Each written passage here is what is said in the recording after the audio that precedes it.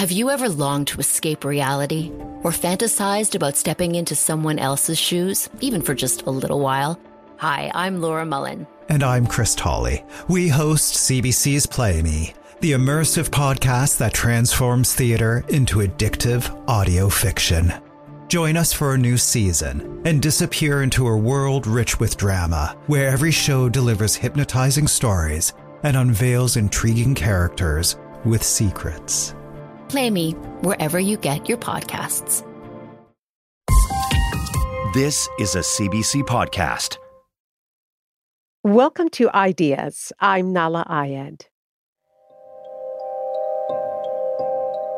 Now we say we don't understand how galaxies are born. Let's make a telescope to help us. So we design and build this telescope, the James Webb Space Telescope.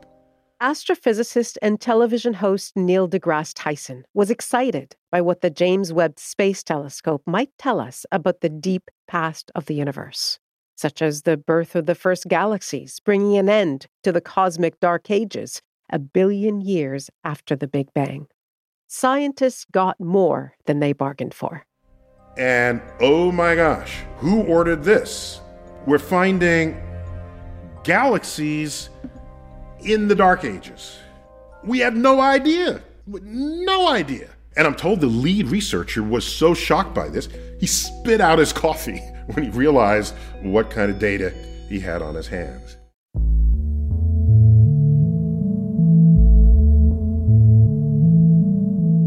That surprising revelation threw into question what we thought we knew about the origins of the universe. A huge deal for astrophysics. But what do the events of 13 billion years ago, give or take, have to do with us today? An earlier astrophysicist and television host, Carl Sagan, had an answer for that. The lives and deaths of the stars seem impossibly remote from human experience, and yet we're related in the most intimate way to their life cycles. The very matter that makes us up was generated long ago and far away in red giant stars. We're made of star stuff. We are a way for the cosmos to know itself.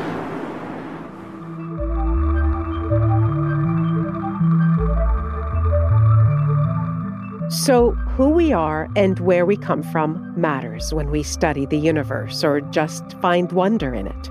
Who and what's excluded from studying it, that matters too. In this episode, 2 interviews with scientists who think a lot about how identity and social and historical context shape what we know and how we know it, and how even the most mind-bending science is also the story of us. The interviews are drawn from the Conversations at the Perimeter series produced by the Perimeter Institute for Theoretical Physics in Waterloo, Ontario. First, Shohini Ghose, a professor of quantum science at Wilfrid Laurier University in Waterloo and former president of the Canadian Association of Physicists. What really lights her up are the very things that most people find confounding and unintelligible in the bizarre laws of quantum physics, such as the uncertainty principle, the impossibility of knowing everything about a subatomic particle like an electron or photon. That's where Shohini Ghose's conversation with the Perimeter Institute's Lauren Hayward and Colin Hunter begins. I have a broad range of interests, I would say, but I guess the thing that perhaps ties it all together is I'm a big fan of uncertainty. I'm more interested in what we don't know than what we do know, which in a way is kind of like being right at that boundary of what we call research, which is all, if you think about it, no matter what area you're in, it's about pushing that boundary. So within that very broad umbrella of what do we not know is a lot of stuff. In fact, most things we don't know, I think. And in physics, that obviously leads, naturally into quantum for me, where, of course, not knowing has an entirely different meaning, where the idea of uncertainty is baked into the theory itself. So that took me to a whole new level when I started out to exploring this idea of uncertainty and not knowing and knowledge in general and how we describe the universe. But that, of course, also extends to questions of uncertainty about who we are and questions around identity and society. And all of that is, of course, very, very much intermingled. So for me, I guess quantum has really taught me deeply that there is power to uncertainty, that the universe itself is telling us, stop with all of this precision measurements and, stop with trying to know it all. The universe is saying, yeah, let's not be know-it-alls. And that's not a bad thing in the sense that we now, of course, have started harnessing quantum uncertainty and all of these weird quantum properties that we largely ignored since the beginning of the theory, and realizing that these are knobs and they are powerful tools that we can use to not only do information processing, which is, of course, the field of quantum computing, but also to dig deeper into what the universe really is, what exists, what doesn't. That, to me, really blows my mind to think about that. We actually have tools to even ask those questions, let alone answer them. For someone who loves uncertainty, it seems like quantum is the perfect field for you to be in. Right? In your TED Talk, you said something that made the audience laugh. We do not experience this fluid quantum reality in our everyday lives. So if you are confused by quantum, don't worry, you're getting it. Can you elaborate on what you meant by don't worry about the weirdness because it's sort of inherent to this field? I think there's, of course, other much more famous, smarter people have said that and pointed out that you shouldn't be avoiding quantum uncertainty. If you're confused by quantum, join the club. But more in we're stuck with it kind of way, just shut up and calculate approach. But for me, I wanted to flip it and say, no, that's exciting. It's exciting to know that we cannot ignore all of this fluid universe that we live in, and perhaps we should embrace it. So the theory is essentially what we call a probabilistic theory, meaning the fundamental description of any quantum particle, whether it's electrons or photons or any of these particles that we don't even see, is that we cannot actually know every quantity precisely. So if we wanted to know where it's going, then we don't know where it's located or vice versa. And it doesn't matter how well we try to measure, we just can't. That's really what it means to be fundamentally unknowable. All we can do is talk about the likelihood of all of these different properties. And that's only the case in the quantum realm? That's not the case in our sort of day-to-day existence? Ultimately, we are made up of quantum particles, right. Electrons, and then atoms, and so on. So we're up the chain. And at some point, it seems like we do seem to know more precisely where we are and what we're doing to some extent. I mean, we even make GPS instruments to tell us these things, and our phones tell us even these days. So the fundamental question is, why is it that at the quantum level, that idea of uncertainty plays a much bigger role? It's not that we don't have uncertainty at our scale. It's just the scale is different. So at our macro scale, somehow quantum uncertainty doesn't seem to play a role. And at the quantum level, if we have just these isolated particles that are not talking to the rest of the universe and we can sort of observe them and play with them, then we start seeing that these effects are big on that scale. So that's really what's happening. I work in quantum matter, and I think the goal of explaining quantum entanglement is something we have in common. And I have to say, I always have a really hard time explaining it to someone outside of the field. Do you have a good way of explaining it to someone that's new to the concept? I have some way, but this is why I cleverly said, well, if you're confused, that's fine, because then I have a way out of being too You're hedging clear. Your bets a little. Right? Yeah. But what's really amazing, and the part that's different from regular connection, for example, you can think about connection as some kind of pairing, right? For example, a left glove and right glove, that's paired, or a knife and a fork. Those things are not surprising entanglement. We don't call them entangled cutlery. Because actually they're not. Well, I will from now on. Maybe.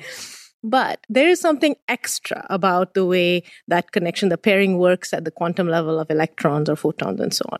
And that is that not only is there this pairing of, let's say, let's going back to cutlery, if one of the electrons is like a knife, the other one's a fork, sure. But what's interesting is that both of them already at the individual level have that uncertain fluid identity. So it's not clear which one is a knife, which one is a fork. In fact, they have this sort of possibility of being knife or fork, but we don't know for sure. So it's this combination where we don't know which is the knife and which is the fork, but if one is a knife, the other one's instantly a fork, no matter where they are on opposite ends of the universe. Mm-hmm. So it's that balance between having that probabilistic fluid identity combined with perfect connection and pairing.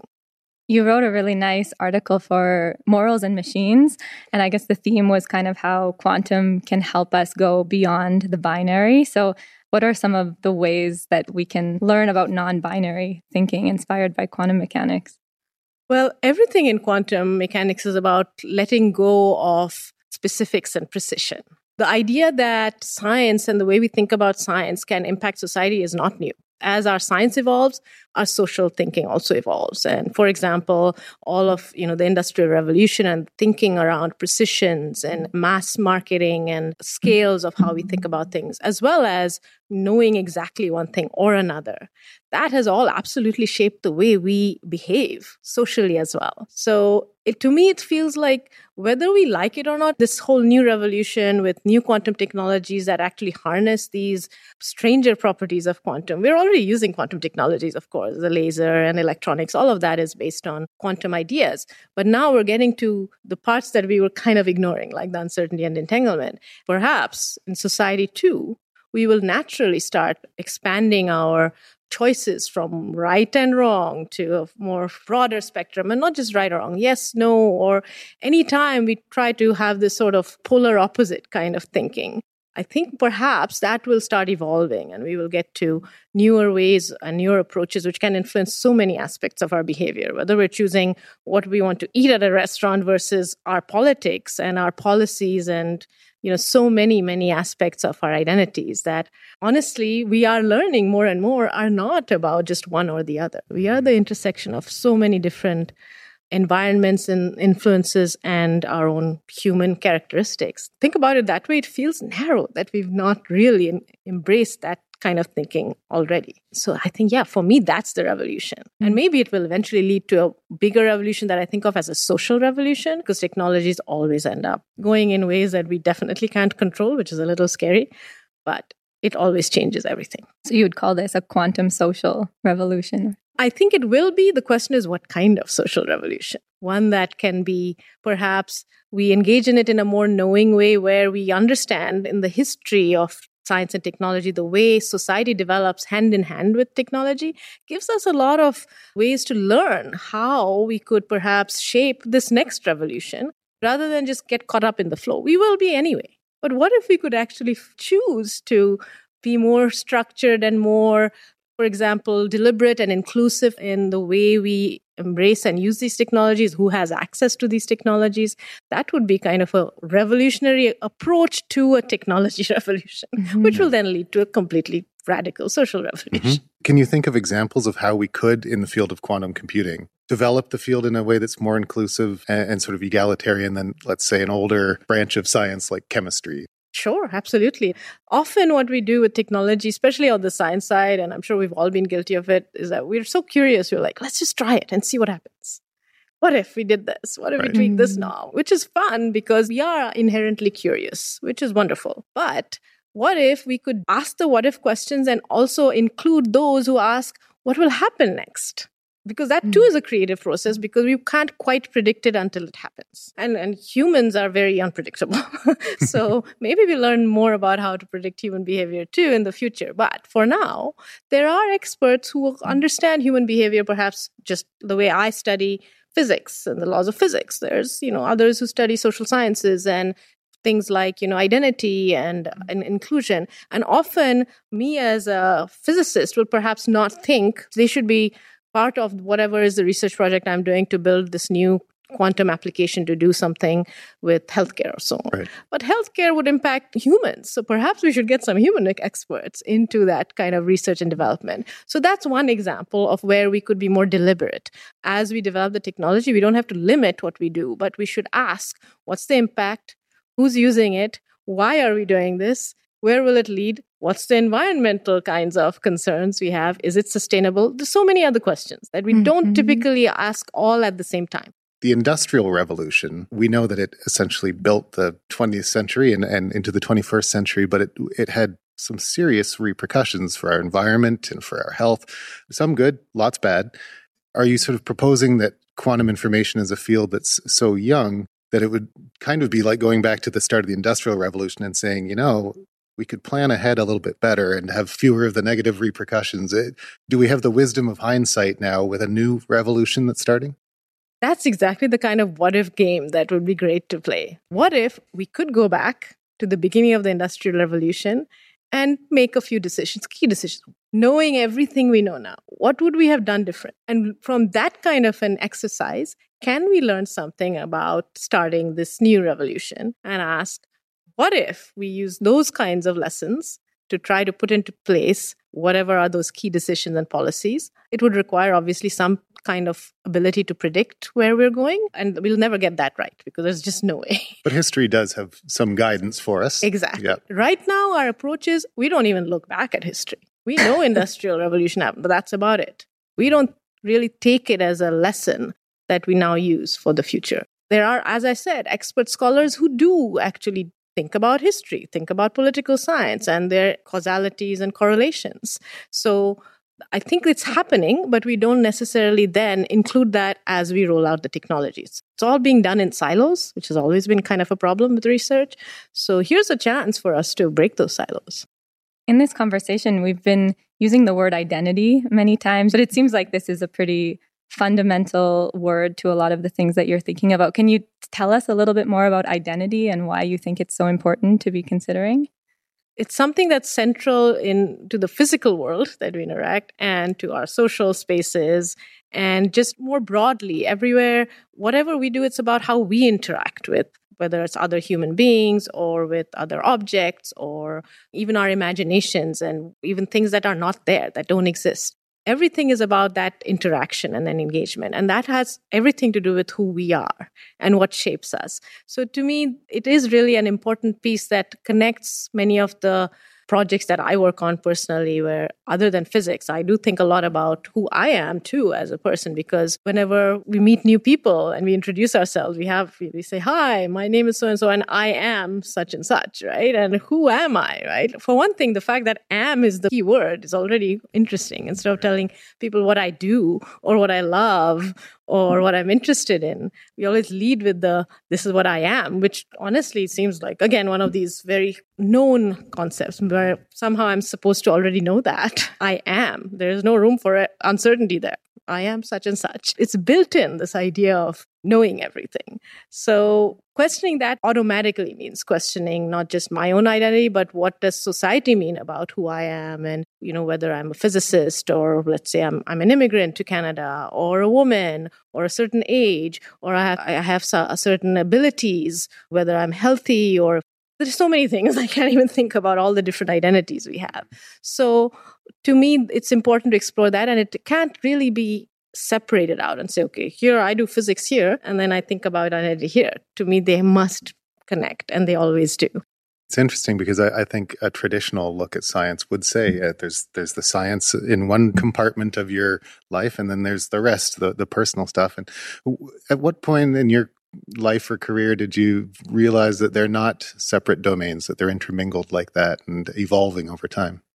I started absolutely traditionally, as you described, as in thinking about everything very separately. And, when I was grad student physics, and I've talked about this often, where I did notice that it was kind of lonely because there weren't that many women in the room, and there were certainly not many people of color. But back then I thought, okay, who cares? That's not relevant. I'm in a physics classroom. I'm doing physics work. So if I do great physics, nothing else is relevant. And it took a long time for me to eventually realize that it's not just about whether I do good physics or not, because it's not who I am and how I'm perceived does matter. And it's not necessarily always even a level playing field in terms of how your work is perceived or not. So even if I do great work, perhaps, it won't really get acknowledged depending on who we are and who's there, and the fact that there are few women, and there's challenges, absolutely systemic barriers and challenges and biases that we all have that impact how we can do our physics or whatever other area that we're talking about. And all of these identity questions, I'm not an expert on any of that. And all universities do exactly what you describe, which is separate out. Okay, you go into the arts degree or the science degree, everything is very separate. So I didn't know students who were able to discuss these kinds of questions. and we're told to ignore it. It took a while to break out and realize, well, maybe I should go find others who know more about this, which, it didn't happen until my early days as a junior faculty member that I got to interact with other researchers from other faculties who were in psychology, social science, gender studies, and that really opened my eyes. And I realized, yes, there's research, there's expertise, I can understand more about these kinds of questions of context. And it went from there to eventually realizing I have to deprogram myself and try to think more holistically. Loneliness and isolation can be two of the biggest factors that make us stop following our dreams and our goals. And in science, for sure, that happens a lot when you don't see others like you. My message is that, in fact, you are not alone. It's not you. It's just that we have to do better and build that inclusive community that I keep talking about.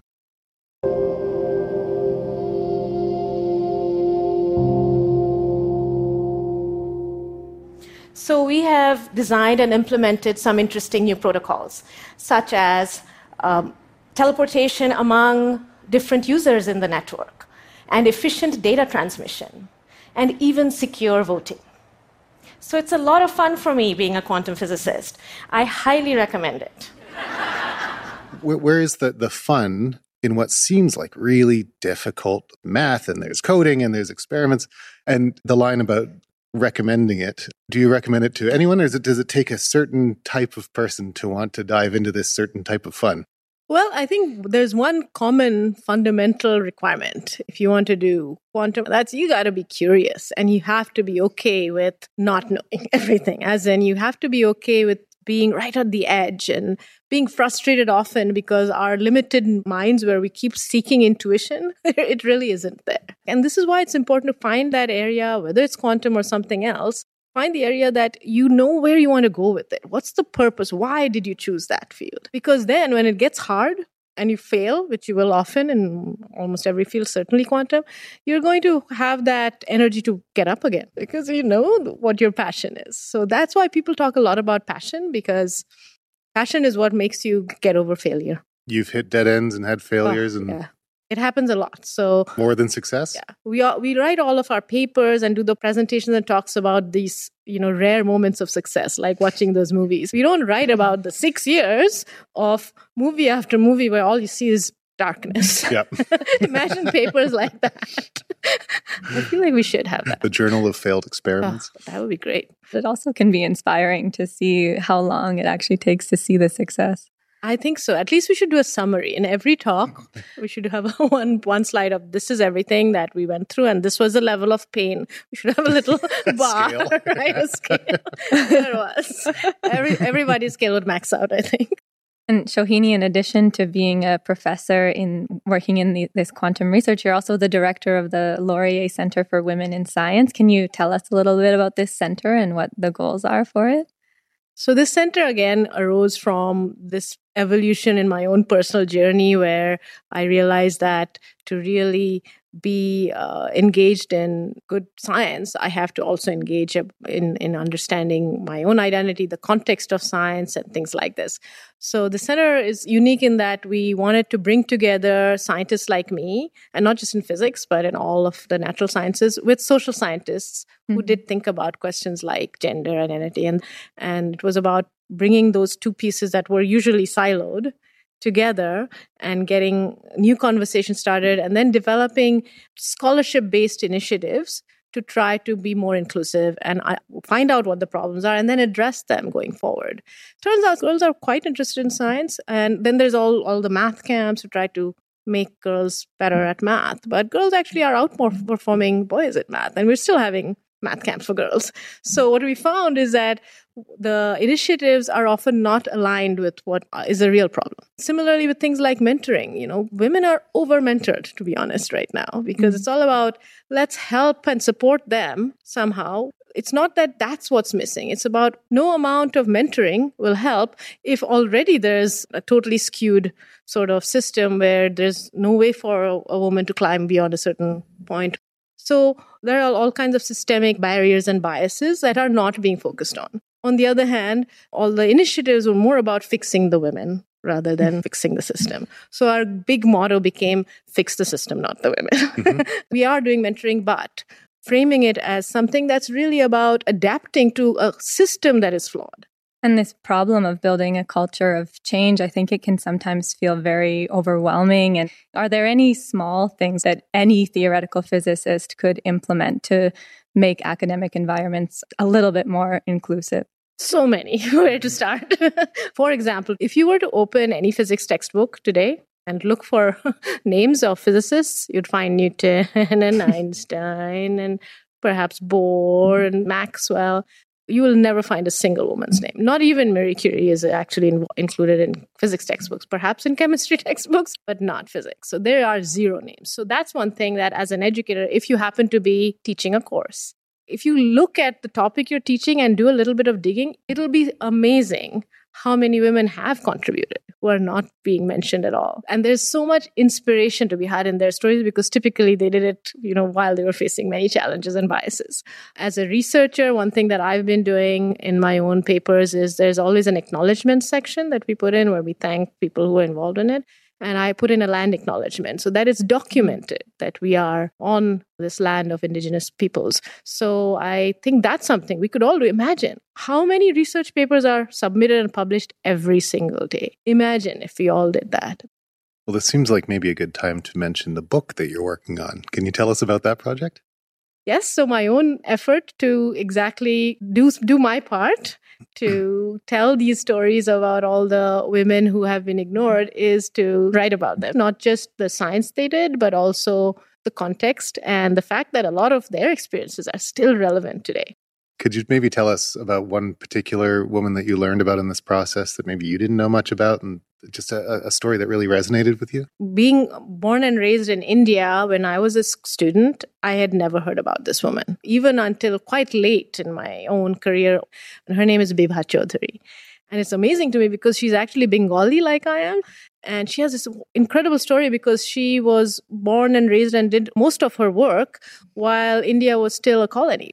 In that context, she got a PhD in physics, worked with 2 different Nobel Prize winners, was involved in the discovery of 2 different fundamental particles in nature, never got acknowledgement for any of it, but she published like 4 different articles in Nature itself, the journal, which is unheard of even today to have that many. And she just published them back to back. I know. She was really an incredible person, and it somehow didn't seem to bother her that she didn't get the kind of acknowledgement and recognition that others were getting for work that she herself was doing. And that was, of course, a very common thing, unfortunately. But that combined with the context of India under British rule and lack of funding, lack of support, lack of infrastructure, and yet there she was discovering everything about the universe. And all the women have these kinds of huge stories. We're not talking about small discoveries at that level that just don't celebrate, which doesn't make sense. Imagine being a little girl growing up in India and not knowing this woman's name. Mind-boggling.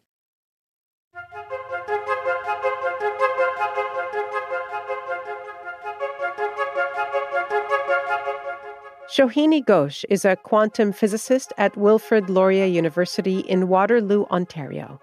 Her forthcoming book, Her Time, Her Space, How Trailblazing Women Scientists Decoded the Universe, will be published this fall. You're listening to Ideas on CBC Radio 1 in Canada, across North America on Sirius XM, in Australia on ABC Radio National, and around the world at cbc.ca/ideas. Ideas is a broadcast and a podcast, available on your favorite podcast app and the CBC Listen app. And you can find hundreds of past episodes of Ideas on the Listen app and on our website. I'm Nala Ayed. I'm Helena Bonham Carter, and for BBC Radio 4, this is History's Secret Heroes, a new series of rarely heard tales from World War II. They had no idea that she was Britain's top female codebreaker. We'll hear of daring risk-takers. What she was offering to do was to ski in over the high Carpathian mountains. Of course it was dangerous, but danger was his friend. Subscribe to History's Secret Heroes wherever you get your podcasts. While Shohini Ghose studies the very smallest things in the universe, Hilding Neilson's gaze is focused on some of the biggest things in the cosmos and some of the biggest questions. His imagination was captured by the stars he saw in the night sky growing up in Newfoundland. He's now an astronomer at Memorial University in St. John's, and he brings his Mi'kmaq heritage to bear on his work, bridging the vanguard of astronomical research and traditional Indigenous astronomy. The Perimeter Institute's Lauren Hayward and Colin Hunter began their conversation with Hilding Neilson by asking about his fascination with stars far more massive than the sun, such as Betelgeuse. Betelgeuse is this great red supergiant star that sits in Orion, and it's so beautiful when you see it on the night sky. But for most astronomers, all we're waiting for is for the thing to explode. So we know it's going to explode soon. Relatively soon, I assume? Not tomorrow necessarily. Probably not tomorrow, but within 100,000 years-ish. Relatively soon. Yeah. But do you have any idea of when in those 100,000 years, or it's just any time? I have lots of ideas. None of them are really that good or any better than any others. But we know it's getting close. We know that pretty much every star that's more massive than 8 times the mass of our sun will end up exploding as a supernova. And this has to do with how stars form elements in their core. Stars like our sun generates energy to give us our light from taking 2 hydrogen atoms, banging them together to eventually create helium. And that gives off a little bit of energy that turns into photons that will eventually reach us.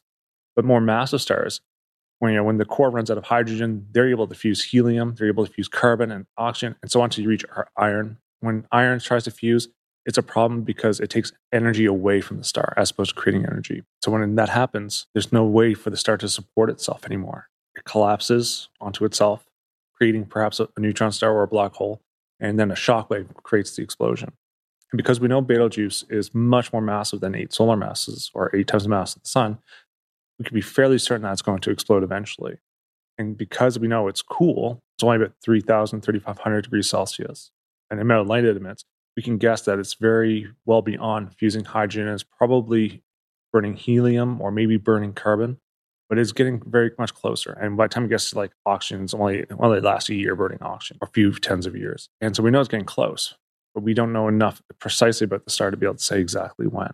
If the explosion is bright enough, we might even see it during the day, which has happened historically, where you could see light from supernova during the day. It's in that nice place where it's just going to be a very nice light show.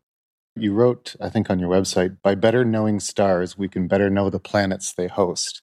So, we were talking about exoplanets, and I know that a more even specific question we could look at is how many planets out there might host intelligent life. And I know the Drake equation is something we might look at to help us predict that. So can you talk about this Drake equation and some of the different insights you have on that? So the Drake equation is this great historical thought experiment by Frank Drake, not that Drake that we're all thinking about. This was in the advent of radio astronomy when it was being born. We're building telescopes, we're broadcasting TV signals out into space. And he's kind of thinking, well, if we use radio for communication and we can broadcast radio in space, how many civilizations could we fire a signal to and they can fire a signal back and we have a conversation with? And so he broke this down into parts like a nesting doll, where he's like, well, how many stars are there in a galaxy? How many stars can host planets? How many of those stars that have planets could have planets where that could potentially support life? And if they could potentially support life, then how many go on to support life? Then how many have intelligent life? How many of those go on to form civilizations with technologies capable of communication? And the final part of that discussion was, well, if they go on to have these civilizations that can communicate, how long do they last? And, this was the height of the Cold War. So when they were thinking about how long they would last, it was more along the lines of how long would it take before they blow themselves up. Today, we might talk about it. How long will it take before, we mess things up enough with climate change?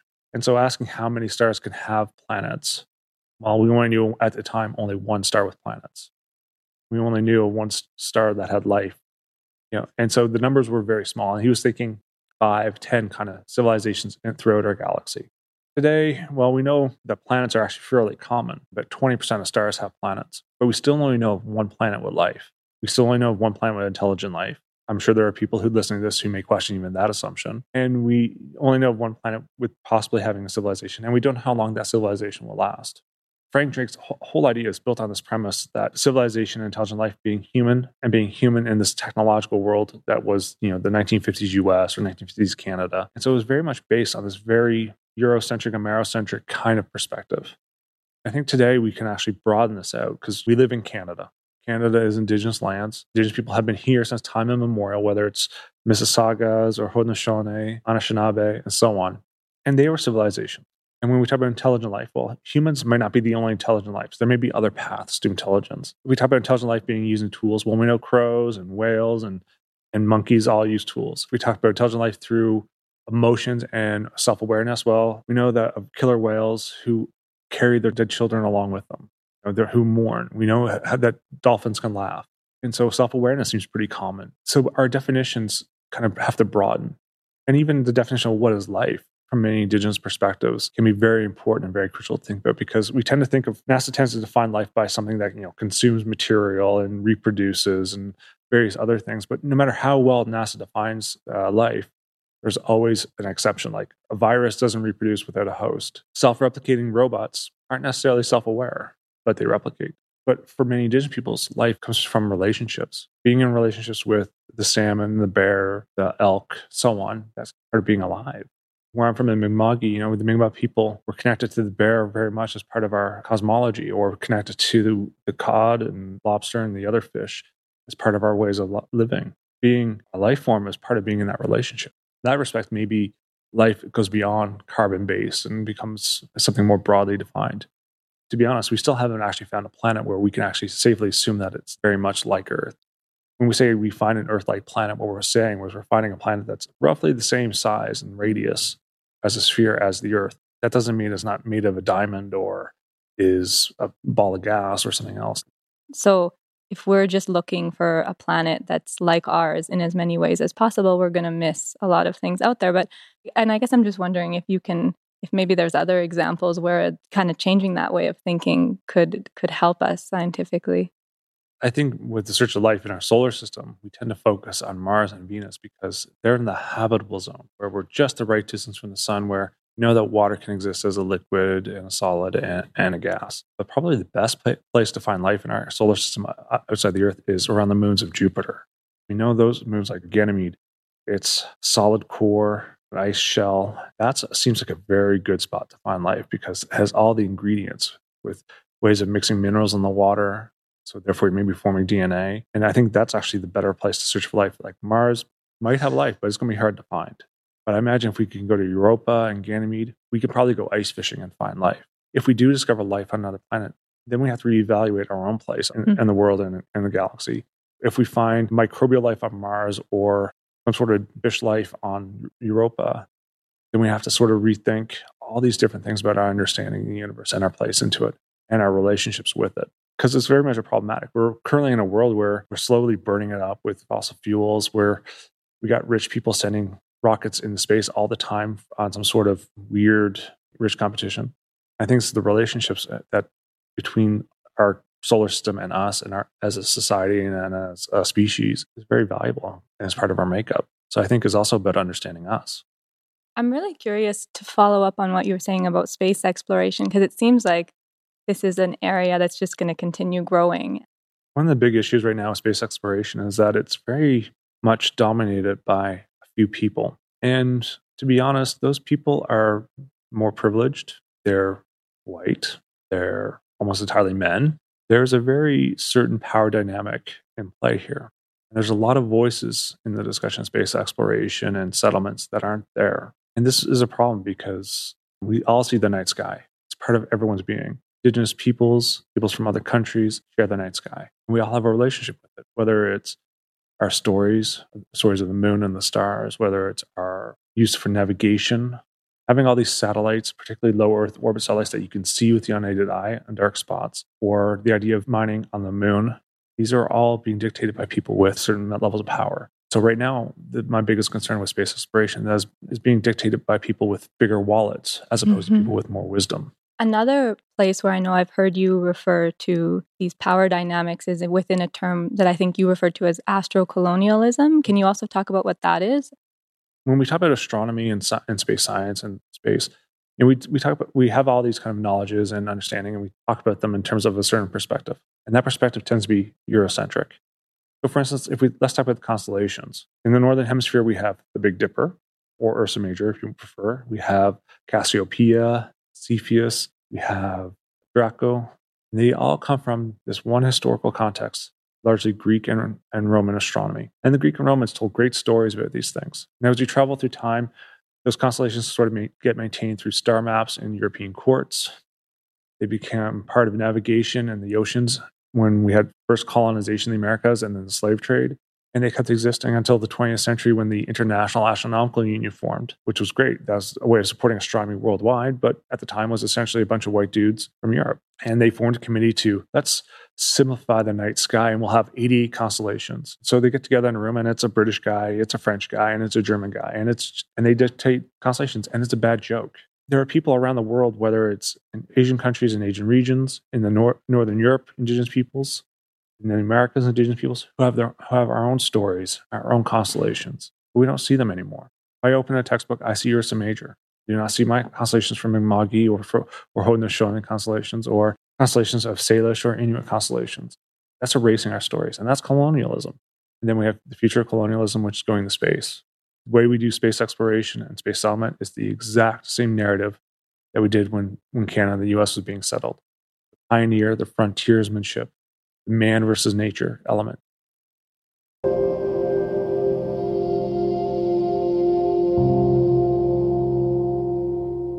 Can you tell us just a little bit about your own personal relationship with the night sky? You know, surely everybody has looked up and gotten fascinated, and then your own interest, your growing interest in Indigenous astronomies and the history of those.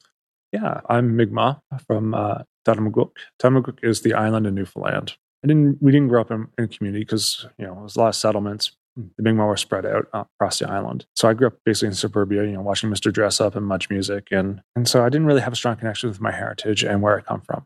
One of the best parts of Western Newfoundland, other than Gross Mourne and the skiing, is the clear night skies.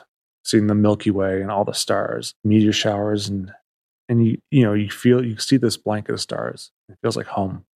And more recently, I'd never really thought about what it meant to be Indigenous in astronomy and physics until, I attended a national conference of Canadian astronomers in Winnipeg, and a Cree astronomer who worked in communities across Manitoba. He stood on a podium and started telling us stories. Telling us the Cree stories of the bear and the hunters. Told us the Cree story of 3 dogs. Told us Cree stories of the sweat lodge.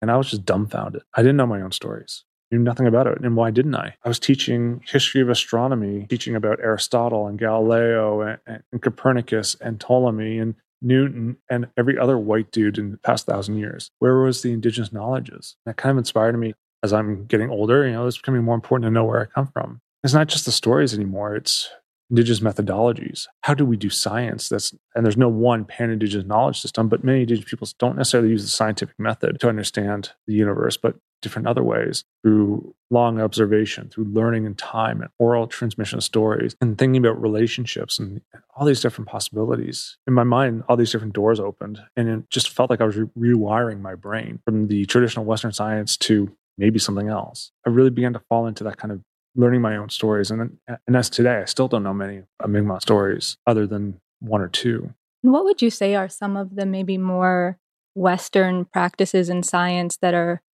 quite different from some of these Indigenous ways of establishing knowledge? One of the most obvious is Western science, we have to be objective. How often do we see this thing that if I have an experiment, you should be able to reproduce it from my notes verbatim, no matter what, and get the same result? That's not necessarily something many Indigenous peoples do. Everything's about relationship. Where I am, what I observe, what I experiment, it's not going to be the same thing that what you do, what you see, what you observe, because we're different people. So I think that relationality is very important for understanding where we are and where we're going. And I think that's very much different between Indigenous and Western knowledge, that we have to have that objective idea where Indigenous peoples don't. The second one is partly its hierarchical nature. Mm. We tend to think of humans as the apex of nature and the world. So humans are above the animals, that are above the plants, that are above the bugs, that are above the dirt. And many Indigenous peoples don't see that. There are scholars who talk about the fact that we have treaties with Salmon Nation or Bear Nation or Cedar Nation, thinking about these other species as having rights to the land equal to our own, which for astronomy might not be obvious how that affects us. But, if we think about environmental science and climate change, maybe we can see how that could be a very valuable perspective. One thing that I kind of think of when you're talking about this hierarchy is maybe a related problem of labeling things. I know I've heard you say that some of these Indigenous stories, you don't label that as being a story about astronomy or a story about ethics or a story about hunting. It's a story about many things at the same time. It's part of understanding the cycles of connection that support us. For many Indigenous peoples, knowledge isn't siloed, it's holistic. When we talk about knowledge, it can be used in so many different ways. When I tell a story of the stars, I'm not necessarily saying that that star is X, or that star is a bear, or that star is a bird. I'm just telling you about how it relates to us, how we observe the star with respect to seasons, how we talk about ourselves, how we learn, all part of our way of learning and gaining knowledge in a way that's kind of more narrative and less direct fact-based. I think that also helps us relate to these things and have a connection. When I mentioned, our constellations are colonized, Ursa Major is a bear with a tail. There's no way for us to relate to that. There are no bears with tails, but that's our constellation. So we have to sort of state it as a factuality. Whereas in Mi'kmaq, we have a bear and 7 bird hunters. Almost the same constellation as the Big Dipper. The 4 stars of the bowl is Muin the bear, and it's called Muin because that's its name. It's what name it tells us because the sound is Muin, which is one reason why I love the Mi'kmaq language. Most of the names are very, very similar to the sounds that they make. And when we tell that story, we tell it at the same time every morning, a couple hours before dawn. I'm not a morning person, but you have to take my word on that. And that's because the Big Dipper goes around the North Pole every night. If we tell it at the same time every morning, it goes around the North Celestial Pole once every year. And if we start in the spring, Muin is pointing downwards. And so when Muin wakes up from hibernation, after so much sleep, Muin is hungry, like anyone would be. And, emerges from a den, starts looking for food. When Robin spies Muin, Robin knows that Muin would feed the community for a long time. Its meat, its fat, its grease would help sustain everyone. First comes Chickadee, carrying a giant pot for cooking Muin. And we know this because Chickadee and the pot are 2 different stars. They're very close to each other. Following Chickadee is Blue Jay and Gray Jay and Passenger Pigeon and Barn Owl and Saw-Whet Owl. And, the birds begin this hunt and they start chasing Muin. As we get into the summer, the constellation's kind of flat. Muin is running across the land and Robin is trying to keep up with his bow and arrow and Chickadee's following behind. But they're starting to lose the path and Muin is starting to escape. And as we get towards fall, some of the birds have fallen away from the hunt because their stars are below the horizon at this time. But Muin is getting tired, so he stands on his hind legs and growls, and Robin fires his bow and arrow, striking Muin in the heart. Blood goes everywhere, covering all the leaves red, and covering Robin red as well. Robin flies into the trees, shaking the blood off, leaving one stain on his chest. Muin dies and passes into the spirit world. All the birds gather and begin celebrating. They've been cooking the meat. They tell their stories. They dance into the winter. And in the winter, Muin's in the sky on his back, waiting for the spring and to reemerge. This story tells us about, the motions of the stars. It tells us about properties of some of these stars. It tells us about the seasons and how we relate to them, where we're telling the story in Mi'kmaq, in this case, would be Nova Scotia. And it also tells us about ethics. Like you don't hunt the bear in the spring and the summer because that's when it's mating and having cubs. You hunt in the fall. And it tells us about community and that we share. It also honors our relationships with the birds. For instance, the passenger pigeon is now extinct, but is still part of our story and our narrative. So we honor the birds in that respect. And so there's so many different elements of science in here. It's not just a pure model of a star. It's part of how we relate to it. And do you have a sense of how long it took for that story to evolve into the form that you just shared with us? This story, in many respects, was rediscovered maybe about 10 or 20 years ago now. Elders in Nova Scotia and researchers from Cape Breton University came together and sort of rebuilt and reconstructed the story. Versions of the story existed, but because of colonization, so many elements of stories and knowledge were lost. And I think we've been rebuilding our stories and reconnecting and rediscovering them at the same time. But also, the story can be as old as time immemorial. So we don't know what the beginning of the story is. There's evidence. There are stories that are probably tens of thousands of years old. I think it's so easy in that respect for us to forget that Indigenous peoples have been here for tens of thousands of years, have had knowledges and societies and sophisticated relationships with nature and each other and other First Nations and around North America in ways that we tend to forget. And also remembering that there's not just one way to learn about the universe. There's many Indigenous ways, different groupings. And that thinking about the universe in different ways means we can probably come up with new discoveries. Western science has been a fantastic way to understand medicine, nature, the universe, and so on. Indigenous knowledges are so helpful and so much doing it another fantastic way and as equal partners. And we brought them both together equally. We can do so much great science.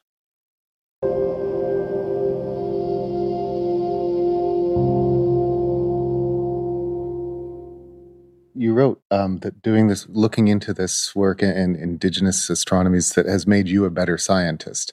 Can you speak to that in terms of, as a professional scientist, how has it enhanced your approach? I think first and foremost, one of the hardest things for scientists trained in the Western system to do is to understand their biases and where we come from. Undergrad, PhD, 10 years, where you're doing almost nothing but Western science. And so you become sort of embedded in it. The fish in the ocean, not knowing there's water, kind of a problem. And I think relearning a lot of these Indigenous knowledge things has helped me see a lot of the biases, a lot of our assumptions, how they're not all that good. We tend to think of astronomy as this benevolent science that we're learning about the universe for the betterment of all humanity. But we're doing so by building telescopes on Indigenous lands. We're doing so using facilities on Indigenous lands. We're funding it using money raised in various ways on Indigenous lands. And I think we need to recognize that obligation that comes with that. And it's not obvious that we always do. So I think it's helped me become a better scientist because it's kind of reminding me about the humanity of doing astronomy, that it is a human endeavor. And we, as humans, whatever biases humanity has is going to come out in our science in that respect. And we need to do better, whether it's dealing with issues around racism and sexism or anti-Indigenism and so on. We need to do better. Thing you've said too is that, maybe in Western science, we tend to think one way, which leads to a certain set of decisions. And with Indigenous knowledge, we would come to a different decision. But maybe really the solution forward is having a conversation altogether. I think this maybe speaks to a concept I've heard you talk about, which is two-eyed seeing. Can you talk about what that means? So two-eyed seeing is a concept that was developed by elders Albert and Merdina Marshall out of Eastern Canada. They brought it to science with this idea as I'm wearing glasses, it's very easy to see, that if you look through one lens, that's Western science. And looking through one lens, you do really great science because it creates a clear picture with various understanding. And the other lens is Indigenous knowledges. You can learn about nature and our place and do great things that way. If you bring them together as equal partners, listen to each other and work together, we get a deeper, more fuller picture of nature and society. And that's the basic premise of two-eyed seeing, is just bringing them together as equal partners to work together. It's very commonly applied to environmental sciences, more so than astronomy, but in terms of learning about things like stellar physics and exoplanets and life in the universe, including Indigenous knowledges and having that as an equal partner means we can think more broadly. Whereas if we're doing it from Western scientists, we're just a science perspective, we're simply going to look for various chemical elements that we understand, like oxygen, or we're going to look for things that are signs of RNA and DNA, and we're going to go from this very prescribed Western scientific method. But together we can I think the two of them together do much better and much fuller science.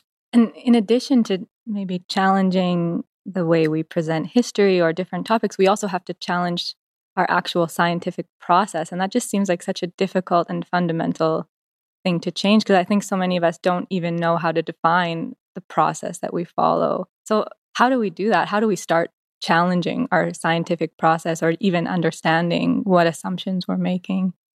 Another very easy question. It's hard.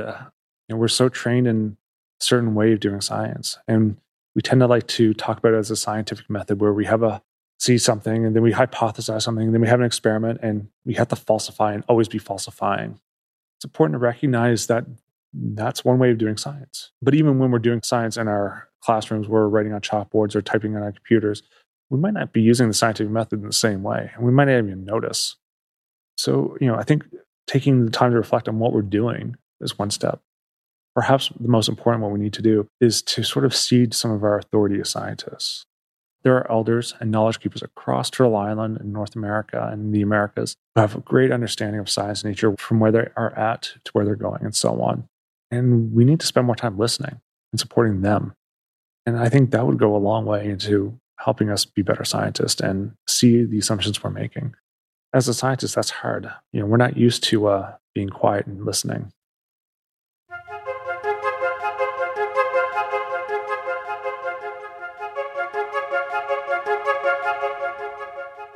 Hilding Neilson is a Mi'kmaq astrophysicist at Memorial University in St. John's.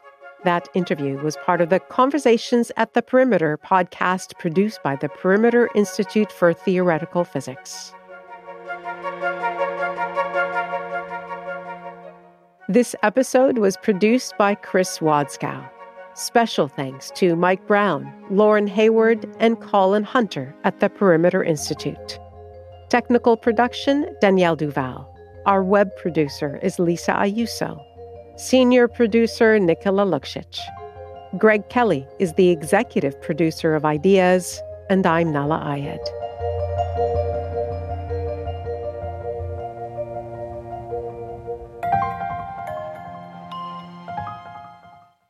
For more CBC podcasts, go to cbc.ca/podcasts.